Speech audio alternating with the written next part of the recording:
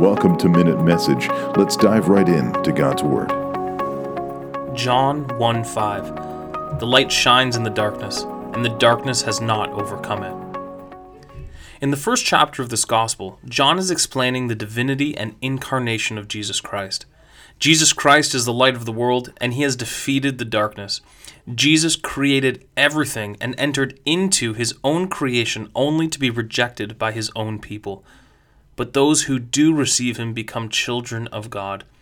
As the light, Jesus shines into this dark world and reveals true knowledge, moral purity, and the very presence of God.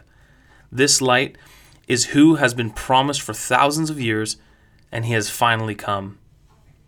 I need the light of Christ to be continually shining in my life.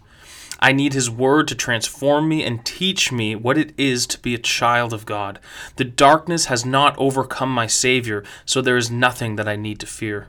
The darkness has not overcome my Savior, so I can live in freedom. The darkness has not overcome my Savior, so I can experience the presence of God in my life. Jesus Christ is God and has come down to dwell among us, and I must believe in him. O Lord, thank you for shining your light into the darkness of my heart and exposing the sin. Thank you for being the light that saves me from that darkness. Jesus, you are God, and you have come to save the world. Thank you for loving me. Amen. Thank you for listening to Minute Message. God bless.